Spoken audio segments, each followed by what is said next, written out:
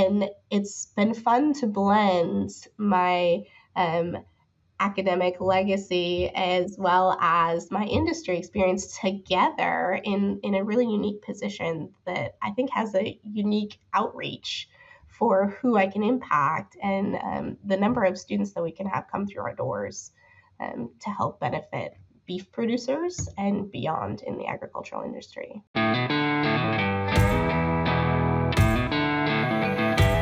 A whole new era of communication in the beef industry is coming.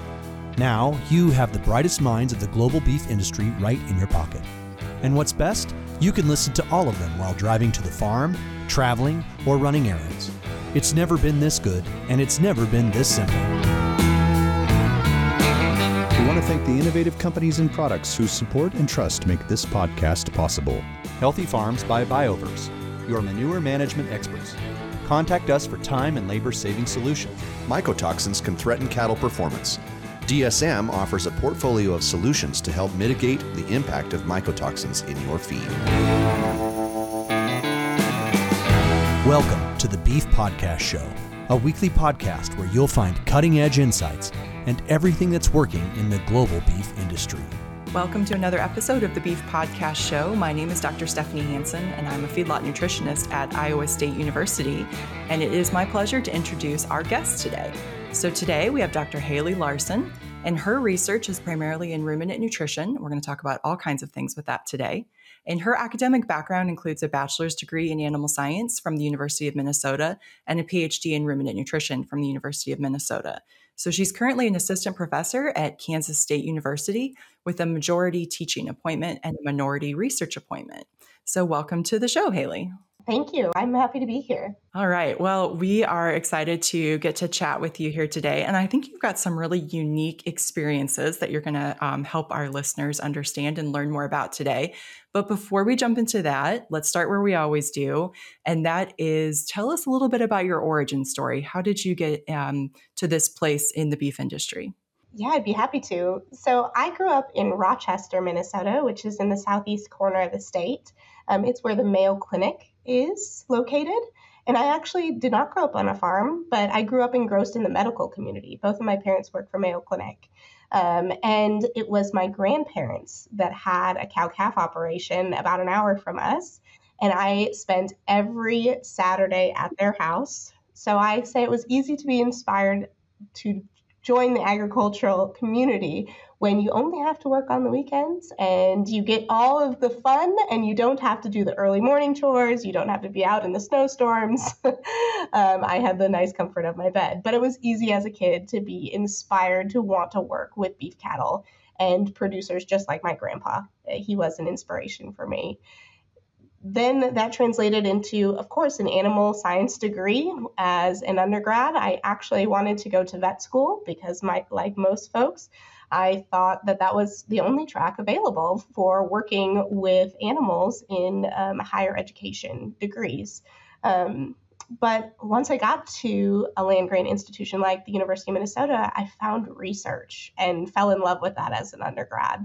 And that really became my inspiration to change pathways. I had a seat in vet school saved and I was ready to go. I was prepared to enter into graduate school and I made a last minute decision to pursue a PhD instead.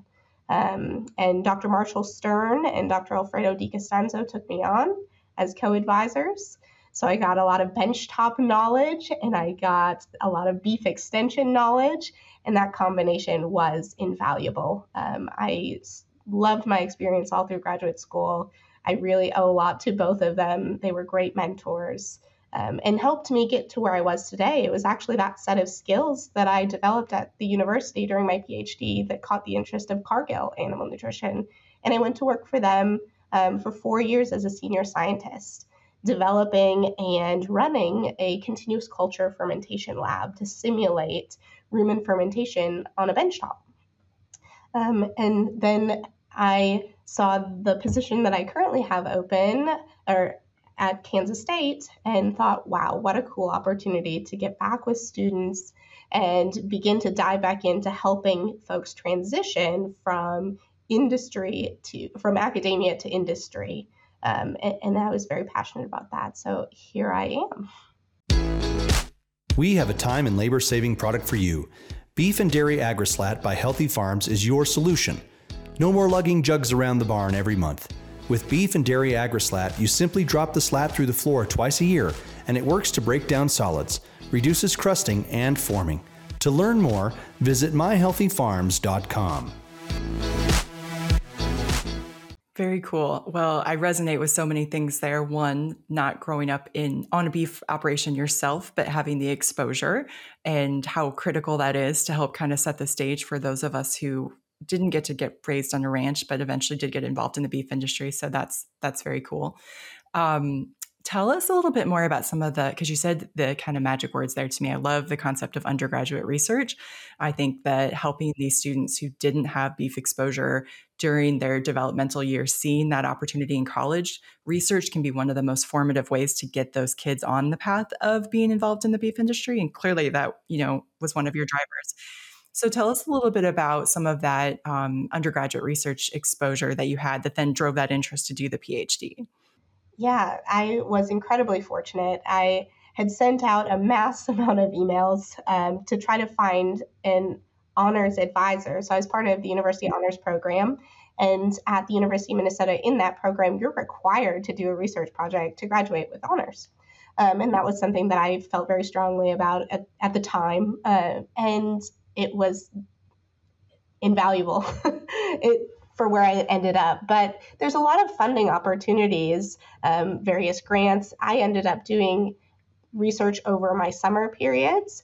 And it was a lot of benchtop research, but working directly with cannulated animals. But they were short trials, so only 3 days for an in situ run or a different batch culture run. And that small amount of exposure in parallel with the academic programs like ruminant nutrition and animal nutrition, when you began to see it come to life and you actually saw numbers, and then you saw how those numbers translated to companies having interest in the topic too, it all really came full circle. And that was my inspiration to continue forward. So very cool. I have had leadership roles in our university honors program as well. And actually, when I was an undergrad at Iowa State, I was also in the honors program. I feel like I've hit all of the roles. And that is still one of my favorite things to do, is work with undergraduates on developing that research proposal, helping them kind of make that connection between what they're learning in the classroom and the real boots on the ground work that we do with research, whether it's anything from data analysis with historical data sets to like you did, where you got to work with live animals and stuff. So I think that's such a cool thing to think about. And not a lot of faculty, but I find that sometimes faculty aren't as eager to work with undergrads because they think it's going to be a lot of management, and certainly it is. But do you have any tips for anybody from the academic side who might be listening in terms of thinking about ways to successfully incorporate undergraduate research opportunities into your program? I think oftentimes we focus so strongly on graduate students because we want them to have involvement at every step of the process. But when you think about real world skills, there's a huge value to teaching your graduate students or training them on how they can manage people too, and bringing an undergrad in for some of those tasks that may just be basic benchtop wet chemistry analyses or small pieces of a larger project that's just in a support role. Those opportunities both help the undergrad begin to see opportunities besides vet school that could be available for animal science majors, as well as allow that graduate student to have the experience in having someone that they need to manage and have something available for them to do each day, and also their communication skills. How do you explain something to someone on a level that isn't a graduate level or a professor level? And those skills will translate very well into the workforce later on as well. So I guess agree. I don't have a yes, go do it, or a how do you do it mentality, but a reason why. And I think each research project may be different on how an undergrad could be involved, but I see it as a great experience overall for everyone involved to incorporate those undergraduate students. Well, and I think you hit on some good factors, right, Haley? So some of them are you have to be organized. It's the same for being a professor working with graduate students. There's a lot of things that the graduate students could help me with, but I have to be organized enough that I didn't start it 5 minutes before it's due because they don't know how to do something yet. And so I have to decide when to delegate, when I needed to just do it myself. And, usually if you end up doing it yourself, it might be because you backed yourself in a corner because you didn't have enough time. But you really talked about like some really key things, right? So if a grad student wants to get the most out of their undergrad who's helping them, they need to be really organized. They need to have things lined up for them, like you said, every day. And then they need to get them engaged, right? They can't just have this student only be half interested in what they're doing because they're only going to pay half attention. And then that's going to be the grad student's work that could be negatively affected, as well as the undergraduate's, research component that they're working on. So I love communication. I think it's so important. I have my grad students throughout their time with me will have a student who is on a specific undergraduate research program or honors or whatever. And, it's like, okay, you're their PI basically for the semester, right? You're their primary investigator. And you need to be communicative with them and you need to, help them grow, right? And so it's really cool to see some of the strengths come out, the ones who are really natural teachers. And you can kind of just see them like, oh, I understand my own stuff so much better now because I had to explain it to this undergrad who's helping me with that experience. Most definitely. Yeah, I think we're completely aligned on the benefits there. Awesome. Okay. So you kind of got the research bug through the undergraduate research exposure, and then very cool to get the combination of working with Dr. Stern and Dr. DiCostanzo in terms of kind of some compare and contrast for anybody who knows those individuals. So very kind of nice diversity there in your mentors. So before we talk more about kind of what you did at Cargill, because I think that's going to set up the rest of our conversation, can you help our audience understand more about what you mean by like in situ versus continuous culture fermentation? So why is this such a powerful tool for those of us in ruminant nutrition? Yeah, and I think it's going to lead seamlessly into our conversation about corporate research as well. I think traditionally we've always utilized in vitro and in situ as techniques that can preface our live animal experiments, and that's definitely the role that they play. I don't see them as replacing our live animal experiments anytime soon, but they allow us to move faster in how we can answer some of our basic questions. They allow us to screen a multitude of candidates in a very short time. And you can rank those candidates. We don't need the absolute values to be identical to what the live animal will be because we will repeat it in the live animal to better understand the entire physiology and biochemistry of what's going on. But it gives us a snapshot in time. And each one of the techniques that you utilize is a different type of a snapshot. That's how I like to explain it. A batch culture is an instantaneous snapshot. You pull that sample of rumen fluid from the cannulated animal or any esophageal samples. You put it in the batch and you understand what's happening today. If you use a continuous culture system, that system adapts for 2 weeks prior to pulling any samples. So you have this ability to understand adaptation and ecological interactions within the rumen system, which is different from the batch culture snapshot that you took, right? They're different techniques and they can be utilized in combination or separately. And then you have in situ where you take the samples and you put them back into the live animal, right? It doesn't require a benchtop assay. And you can extract different values from there. Each one will give you different variables and different options for what you can understand about your research question. And each has its own power to how it can help lead into better examining your live animal research question and make that research more efficient. And overall, it helps with the animal welfare story for reducing total live animal research trials that we have to do, but in a way that's not replacing the live animal trial either. Absolutely. And of course, for our audience, what we're talking about is basically mimicking the rumen environment here. And so one of the, magic factors about being able to feed the ruminant is that we have this big black box that we call the rumen. And there are all kinds of interactions going on in there. We've got different feedstuffs coming in, hay, grain, pasture, whatever, sometimes trash feedstuffs, right? Very high fiber things or all kinds of different streams that might come as a byproduct from a different production system. And then within these either continuous culture or batch culture situations, we're basically trying to say, okay, all the microbes that would be there who do our protein digestion and our carbohydrate digestion and our fatty acid digestion, and they're going to make their own selfish products. And then those products are things that the animal themselves can use for energy or their own protein needs. And so instead of having to mess around with that messy animal, how much did she eat today? And how much, what was passage rate like? And all those factors, trying to kind of somewhat simplify it. And I loved the screening. So screening definitely jumped out to me when you said that. I was literally writing it down at the same time you said it. And I was like, this is the superpower of these kind of continuous culture systems and that kind of in vitro system. Yes, most definitely. I love that you define it as a superpower. I think so often we bypass over in vitro systems because they can't give us an exact value, right? But there is so much value to capture there.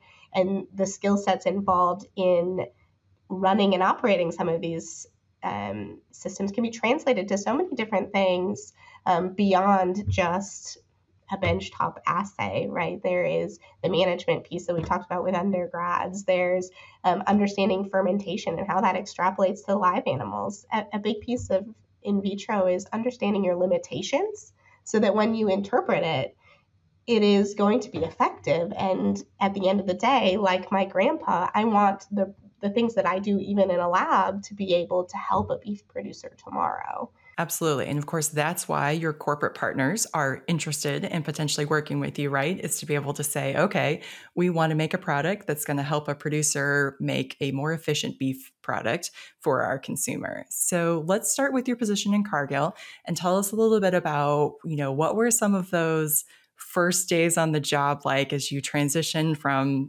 spending your whole time in academia as an undergrad and then a PhD student, and now you're in the bright, wide world of industry. What was that like? So I think like anyone fresh out of school, we all have this passion for what we love. And, ruminant nutrition was at the forefront for me. I loved microbial fermentation and being able to walk into a company and then recognize that skill set and then want to leverage it in order to build a lab that can utilize technologies like what I described for their own internal benefit and the benefit of all of the producers that they have a reach to touch and to help, right? That's a huge magnitude of impact that you can make, especially as a young person. That was really exciting. But I won't say it didn't come without its challenges too. Industry moves incredibly fast paced. So to walk in and to be building a lab and designing experiments for a lab that isn't even built yet, that was something that was, quite overwhelming, but exciting at the same time because you kind of get pushed into the deep end of the pool pretty quick. And there's a lot of learning that goes on there. And for me, I was actually still working on finishing my PhD as I was transitioning into my scientist role as well. So I was wearing a lot of hats. But I had a wonderful team around me, and they really helped bring me in to the corporate culture and understand that, hey, we have to think beyond your academic training here. We have to think about more than just the beef industry, too. We need to know how this works in dairy. We need to know how, if this is possible to translate over into swine. And you began to work with this interdisciplinary group of people and be challenged each day when you come to work. And that was very exciting to sit in a room and think around a whiteboard. And I had a graduate school feel in the same way that you're coming up with brand new ideas, but you're coming up with a ton of ideas. And not everyone is going to be able to have a grant associated with it and have an experiment tied to it. Some of them, the business case is not there.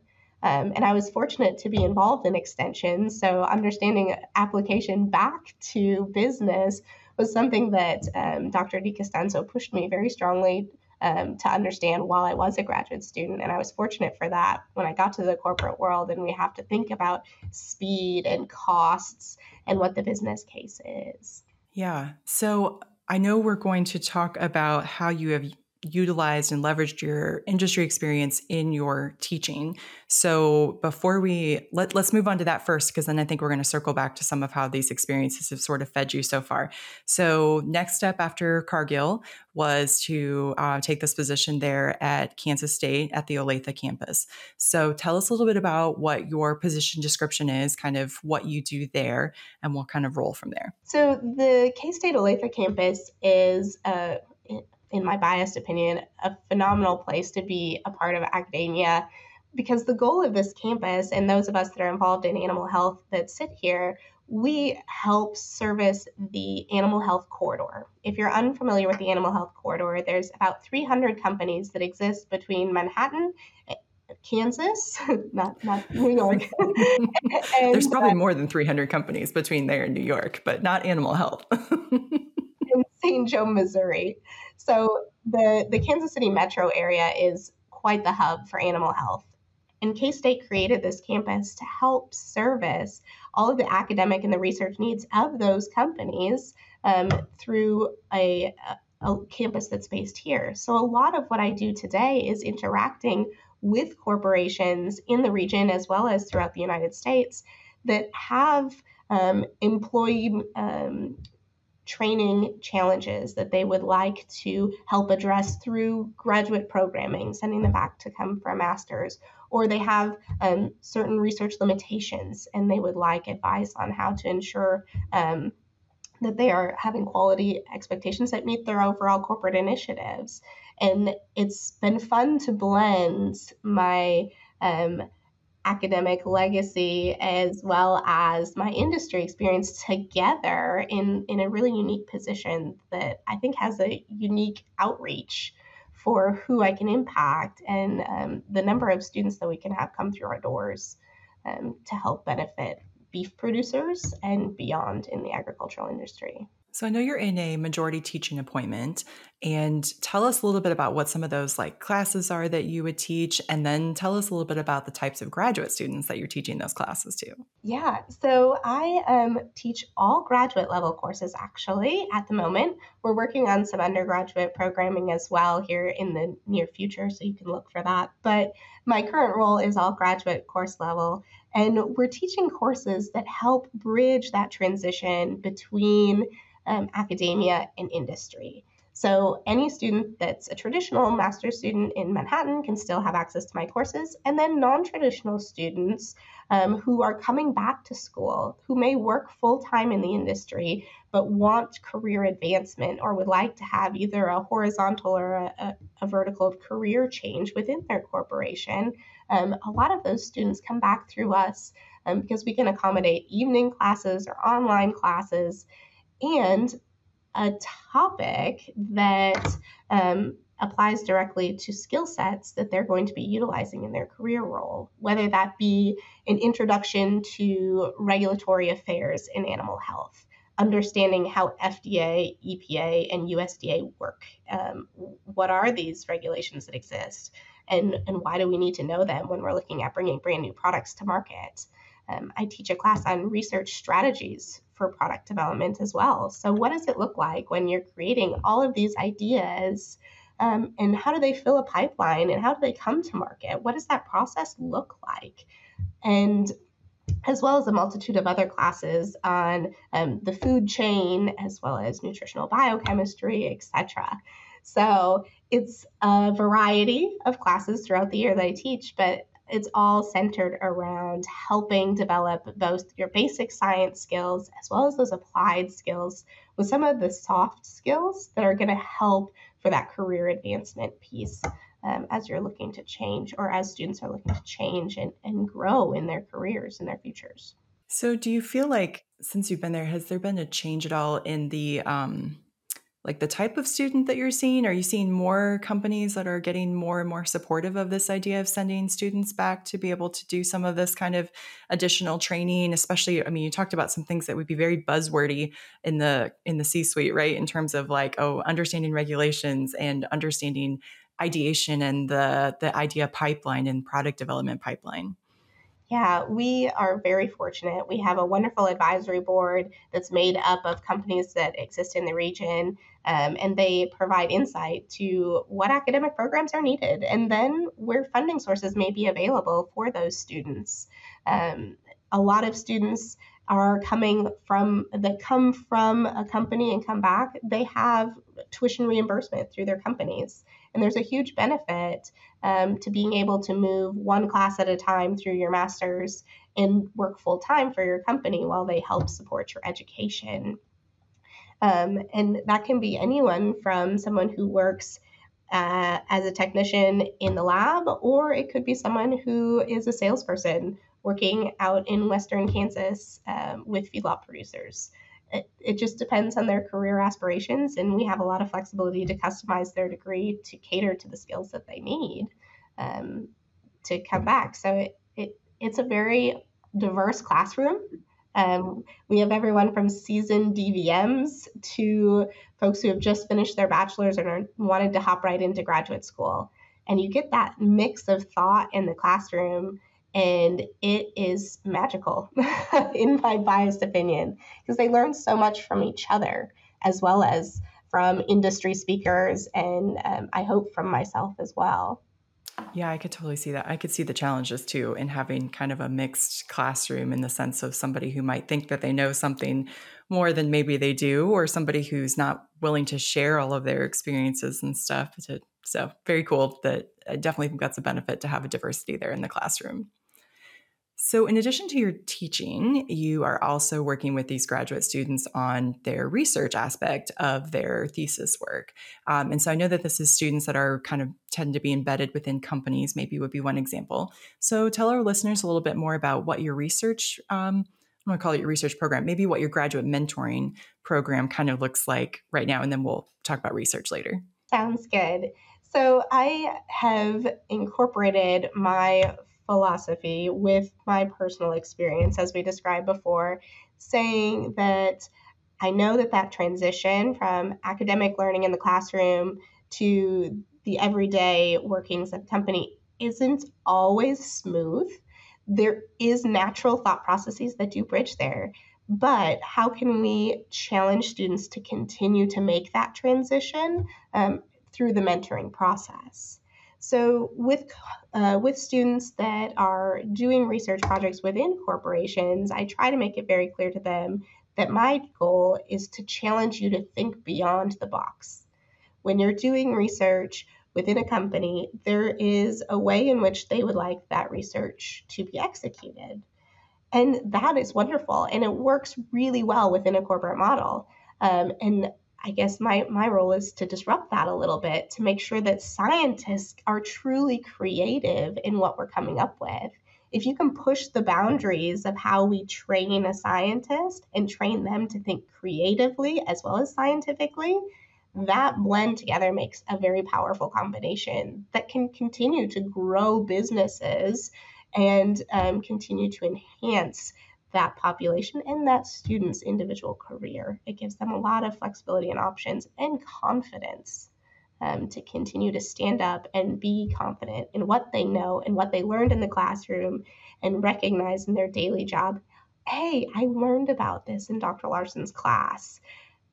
I can stand up and make a comment about it, and I feel confident to do that. And I hope that my students feel that confidence coming out of the classroom and moving into their careers each and every day. So I'm curious, are these students that you are mostly interacting with kind of like in a digital format, like online through like a Zoom meeting or something, or are you able to have in-person meetings with these individuals, or what does that look like for you? It's a combination. It's probably very student led in how we interact with each other. Majority of my students like Zoom calls, or they're always welcome to call my office anytime, but we do mostly scheduled Zoom calls to interact with them. But I do have some cohorts of students that all exist within the same company, and then we'll schedule something at that company and create kind of a mini journal club with their R&D teams, bringing in their supervisors and their colleagues, and they can present their own research without the confines of NDAs and IP, but they still have that experience to be grilled on their own research and have to defend it and stand up for it. That experience that we have as graduate students, right? That we all got a little nervous before our seminars to present our research. Our students still have to take a seminar. It's just a little different format. They still have to learn all those communication skills, etc. But that challenge of defending your work, I like to still have that, but we do it in a little different format when you're bound by some of those IP and NDA clauses. I have to make a little bit of a joke here, right? Because you're dropping the acronyms of like non-disclosure agreements and intellectual property, right? And I feel like that's one of the things that, ironically, as a faculty member who sometimes manages a multi-million-dollar research budget, but has zero business background, right? And those are one of the many things that we're not trained in graduate school.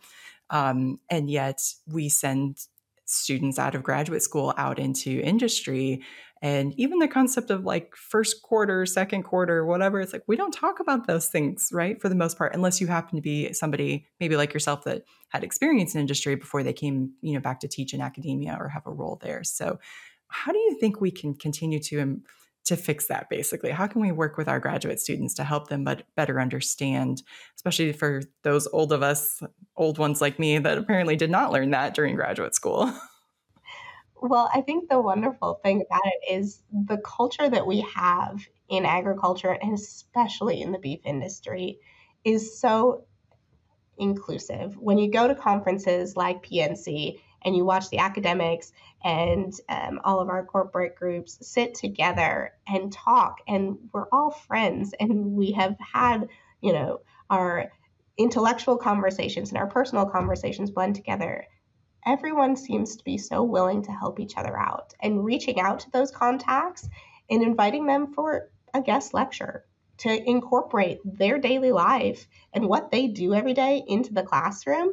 That's invaluable for graduate students to begin to recognize other career options and pathways that exist out there.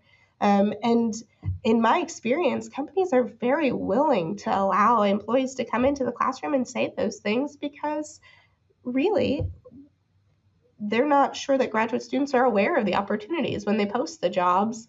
We're all looking for scientist positions, right? But there's a lot of positions that are affiliated with scientists that still have a strong science component to them, but maybe closer to a producer and maybe a better fit for that student. And helping students recognize that early by bringing some of those industry members into the classroom to have those discussions, I think has been very stimulating, at least for my students. I think we plan a lot of times for panels, et cetera, at the end of the semester to address a lot of those career-related questions that they have. And we always seem to run out of time, more questions than time that we have. I think those are great ideas, Haley. One of the things I actually did during the pandemic, when of course we were all online and not in person, was we made our grad meetings like once a month or so for our full lab meeting. I would invite somebody from industry, so somebody with a consulting group or somebody who was in a position in a different company, whatever, to come in and talk basically their story, right? How did they get where they got? What are the things they wish they would have been doing or learning in graduate school? Always trying to incentivize the graduate students. But and then those are great. A year later they see each other in person at PNC, and it's like, oh yeah, I came to your grad meeting, and you were one of the faces on the screen, and it's nice to see you in person, and that connection has been built. So I think that's great, and that's very cool to see you. Your students are very lucky, I think, to get to work with you to bring in that experience. So let's talk a little bit about your grad students.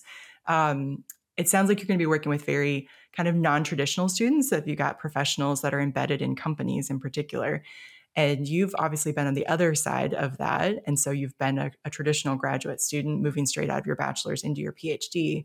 What do you think are some of the challenges and opportunities to those kind of two different populations of grad students? Well, I think we have to remember at the end of the day that in academia, we're feeding the pipeline of jobs for the larger economy, right? There are so many roles in animal health and beef production out there that need to be filled. And the number of graduate students that we're producing can't even meet the demands of how fast industry is growing. And myself, as an academic, I see the value in having higher education degrees when you're moving into those roles. What we often see now is that we don't always have the higher education being required on some of these job postings, although the knowledge is required that comes with that higher education degree. So these partnerships with companies to help train up the individuals that they have identified as having the personality traits, the passion for a certain role, and then helping them on the other side to meet those career goals and meet the expectations of their supervisors to set them up for success. That's a lot of where I see my role fitting into this. Of course, that comes with a lot of challenges because you're working with individuals who have a full-time job beyond school and their personal life. So there's a lot of flexibility that has to happen there. We do a lot of recordings of all of the lectures. We'll have live lecture sessions as well as recordings that are available. And then the discussion format, it can't all be in class for those folks that can't join us during the session. So how can we leverage technology and some of our great course platform tools to better cater to this new learner that is coming down the line, especially these non-traditional students that have such a passion to learn and want to grow, but they can't come to a 9 a.m. class on campus. It's not conducive for them. So how can we help them through that experience and still challenge them in the same ways that we were challenged in graduate school by creating different forms of lab group meetings, embedding it in our assessments in class? You have to get pretty creative with how you design your papers. I'm not a big quiz or exam person. I try to do more applied experimental group projects, which people don't like group projects, but that's the world we live in. So I always give that preface before they have to do their group assignments. But it takes a lot of creativity to cater to a unique student base, but it's incredibly rewarding. The students are phenomenal. I can't say enough good things about them. They are incredibly passionate individuals, and it's an honor to work with them. Very cool. So you are not just teaching and mentoring these individuals, you sometimes are also contributing to development of their research projects. Is that correct? Can you tell us a little bit about that? It's an interesting experiment, we'll call it. I've only been at K-State for 3 years, so we're still feeling out how some of this works. But yeah, it's been exciting to see some of these companies get really excited and passionate about their employees who are coming back to school and offer up to sponsor their research trials as well, and do them utilizing company resources. So it takes a unique research question that will balance both what the company needs as well as what the student needs.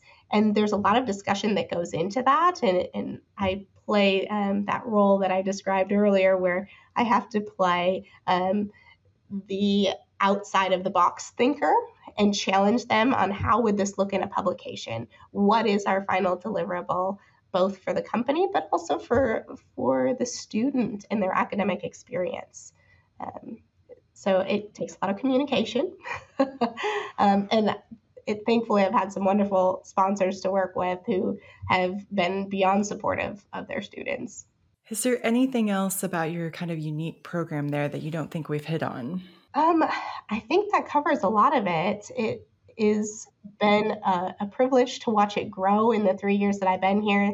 This campus opened in 2011, so it's still relatively new, and watching all the change and all of the excitement that surrounds this campus and what we can bring to the community in the Kansas City region has been incredibly rewarding. Very neat. Well, it's very cool. I obviously had interactions with you when you were in your slightly younger years, like when you were still working with Alfredo and stuff like that. But it's just so cool to see hear your story and your progression and this kind of unique ability to pull the industry experience into the classroom in such a unique program there with your Olathe campus and stuff. So I think that's very cool.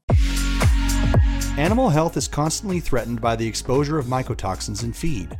The monitoring of fungal toxins has become indispensable in the feed industry and in animal production. DSM offers a range of analytical services to assess the mycotoxin contamination and solutions to combat mycotoxins. Learn more at dsm.com/mycotoxin-survey. It's time for our famous three. All right, so we've reached that point in our podcast where it's time for our famous three questions. So, are you ready for this? Okay, so our first question is, what is your favorite beef-related resource? Well, I'd say, and I'm a book person. I love to go back to the classics, and being a rumen fermentation person, I really always love to dive back into Hungate's The Rumen and Its Microbes. So that might be a textbook answer, but it isn't like a textbook. So It's a textbook. Oh, I love it. Yes. And so for those who don't know, Hungate is one of the classics and one of the fundamental challenges with rumen microbiology is that for a long time, we were limited by the fact that it was really hard to culture a lot of those guys that were living in the rumen.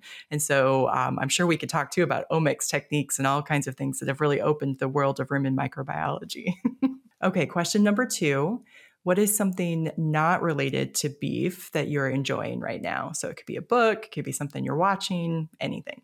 So I have to say, in my classes, I've taken a little bit of a non-traditional approach, which I think has been emulated throughout this entire conversation. But I also try to utilize pop science books when I look at required readings. So in combination with the scientific literature and published literature, I also try to have kind of a fun textbook, or well, it's not necessarily a textbook, but a fun book for the students to read. And right now I'm working my way through, this is a reread, but it's a book called Continuous Discovery Habits. And that book challenges you to think continuously in ideating new ideas. And it explains kind of the human process of how we can do that effectively by bringing multiple perspectives together and understanding how do we come up with new ideas?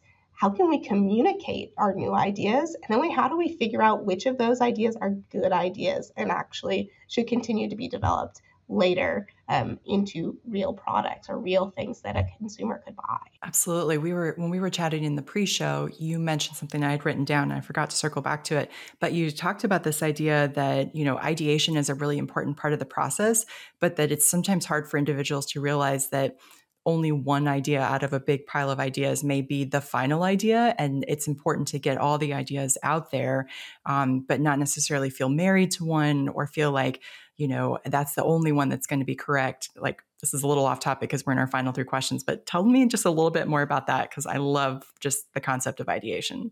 Yeah, so the Continuous Discovery Habits is actually the required reading for my new course this fall, which is Research Strategies to Drive the Development of Animal Health Products. So in that class, we talk about what is it like to create a new product.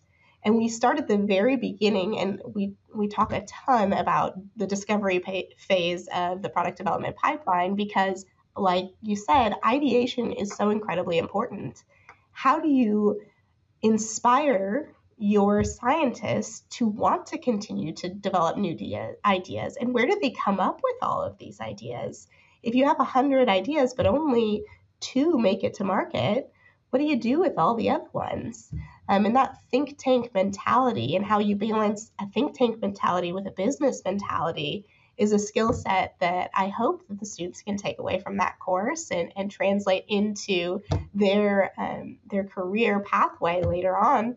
But just the mental exercise of challenging you to think beyond the scientific paper that you have in front of you is something that I feel is very important that we continue to embed in our classes when training this next generation employee. I love that, especially in the era of like AI tools and things like that, where we're going to have even more tools at our disposal to say what's already been done, how do we take a spin on something? And then I have to say, like, I have ideation in my top 10 for my Clifton strengths. So I often have to teach my students that I'm going to have a million ideas every day, and you don't have to follow through on all of them unless I say it more than once. Then you have to follow through on it. Yes, we talked just yesterday in class about building a network for your ideas. And usually that comes by bringing your idea up to multiple people in multiple entities and building that evidence case around your idea that you want to move through a product development pipeline. And I think that's a great reminder that if you say it more than once and you hear it more than once, it's probably a good idea. Yeah. Yeah. There's also this thing in like the fiction writing community that's like, if an idea comes to you and you forget to write it down, if it was really meant to be your idea, the idea will come back to you again. Yes. I sometimes feel like I go back and look at notebooks from 5 years ago and I was like, dang, I had this exact same idea back then. And it's taken me this long to circle back to it for whatever reason. I can resonate well with that. Oh, okay. Third and final question here, Haley. What is a trait of someone you know that you think has helped them be successful? Well, as someone who is more introverted, I always have to respect all of the extroverts out there who can walk into a room and have that confidence in the air about themselves. I see it with many consultants, especially beef feedlot consultants that work in the industry. They have this way of walking into a room and saying, "Hey, I'm here to help. This is my thought process," and that opinion statement. Whereas as someone, I have strategy in my top strategy and learner, right, are my top two strengths. So I'm always processing and thinking through. So I love to be around those folks that think differently and can challenge me also to have that confidence. And it's something I try to keep in the back of my mind too when I train my graduate students, that I want you to have the confidence to walk into a room like that. And all of the well-respected individuals within our industry, I think, have their own way that they address a room. But I think a blend of all of those is what makes it such a unique and special place to be. Absolutely. Although I have to say that obviously we have a lot of people that have presence in the beef feedlot industry for sure. But sometimes it's the person who's sitting quietly in the back who's going to drop the real thought bomb at the end of that conversation. That's just going to be like, oh, okay, we should all think about that for a little bit. Exactly. It takes all kinds, most definitely. Absolutely.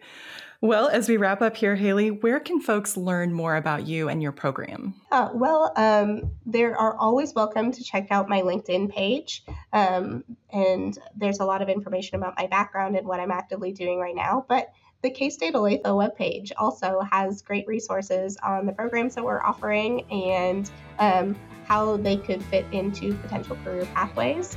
And I'm always willing to meet with anyone as well. So if they want to reach out via email, we can set something up and continue to discuss opportunities for collaboration as well. Awesome. Well, thanks so much for being with us today, Haley. This has been a really fun conversation, and I think our listeners have learned a lot. Thank you too, Steph. It's been a pleasure being here.